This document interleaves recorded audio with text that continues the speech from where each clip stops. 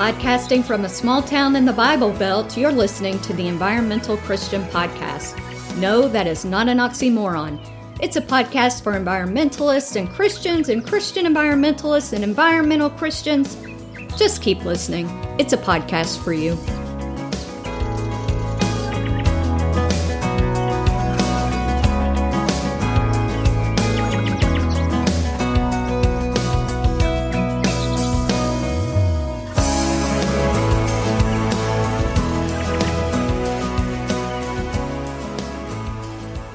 In the beginning, I was confused when I saw trash along the roads.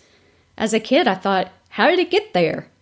All I knew about trash was that it went in a trash can, so how in the world did it end up by the road? Oh, did you think I was going to talk about Genesis in the beginning? Well, I guess we can. Our first episode is a common argument used by Christians against taking care of the earth. God gave us dominion over everything.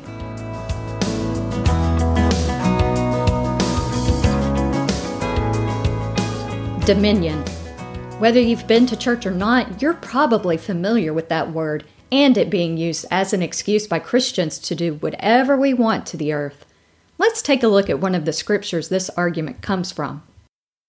Then God said, "Let us make humankind in our image, according to our likeness, and let them have dominion over the fish of the sea, and over the birds of the air, and over the cattle, and over all the wild animals of the earth, and over every creeping thing that creeps upon the earth."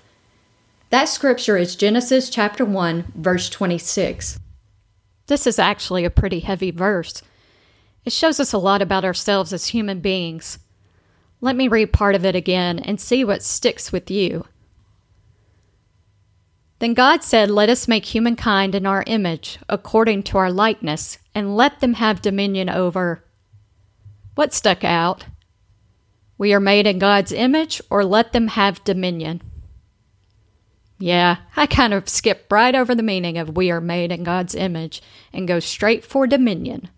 And because I skip over being made in God's image, my dominion looks more like a human one rather than divine. Seriously, we are made in God's image. It's hard to fathom that by looking at Giselle or John Legend that we see some physical resemblance of God, or maybe not. Who would resemble the virtue and love of God? Mother Teresa? The Pope? Though he did just slap a woman. I know, Jesus. Regardless, I believe pondering that phrase, made in God's image, will inform the way we look at dominion. And I believe we can tell what a person's God is like by how they perceive let them have dominion. What does God's dominion look like? No, really, what does God's dominion look like? Would God blow up mountains for fuel? Would God dump toxins into streams? Would God look at nature as something to be abused, or would it look at nature with love? Since God is the creator, I believe God looks at creation with tenderness and love. As image bearers, shouldn't we?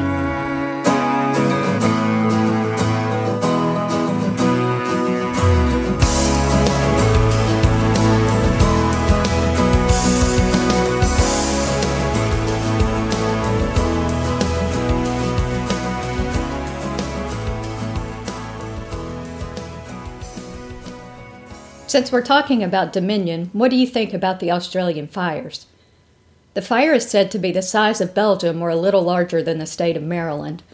About 23 people have died since October, but that's not the only loss of life the fires are causing.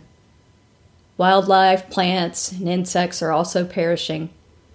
We're all familiar with koalas, kangaroos, and eucalyptus forests. They're dying. It's hard to read about the devastation, and I can't look at the pictures. I grieve. I grieve for the loss of human life, animal life, and plant life. I grieve because I feel like God grieves the loss of creation. I grieve because it feels like the earth is crying out, trying to get humans' attention that we've neglected our mandate to care for God's creation. Scientists are saying that though brush fires are normal in Australia, the timing, length, and drought are not. The dryness is what's unusual, and this is because the planet is warming. The planet has a fever, and the only prescription is not more cowbell. So what can we do? It is so easy. Not. We live in a global economy and consumeristic society. We want convenience and ease. So much so that a grocery store started peeling oranges and packing them in plastic clamshells. Thank goodness that didn't last long. I mean, oranges are already perfectly packaged.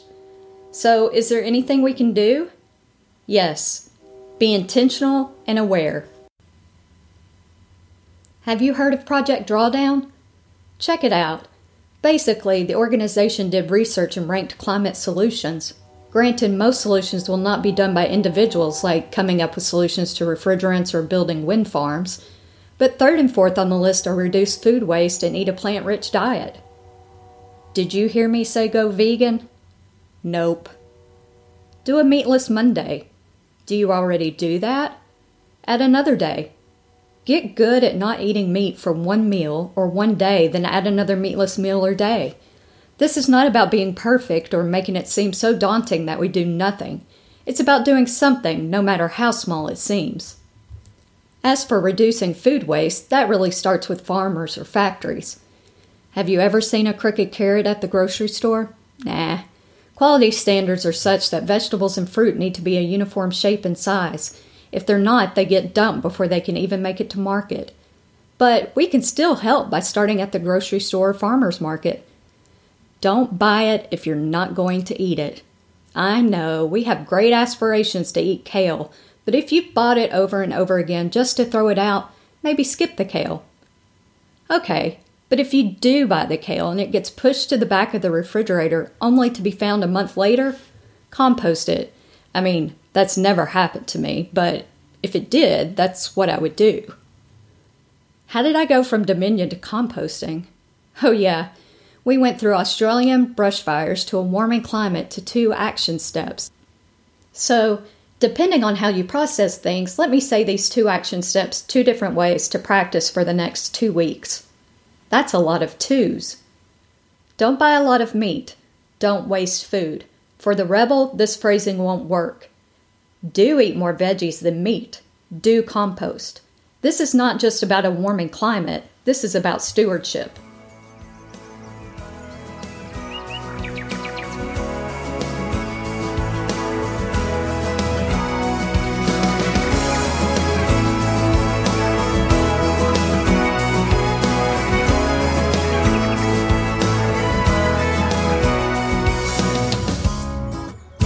Hey, thanks for listening to The Environmental Christian.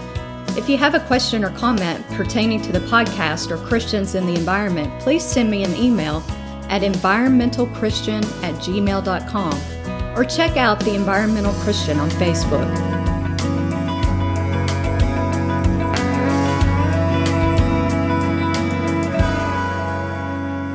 May the Lord bless you and keep you. May the Lord make his face to shine upon you and be gracious unto you. May the Lord lift up his countenance upon you and give you peace.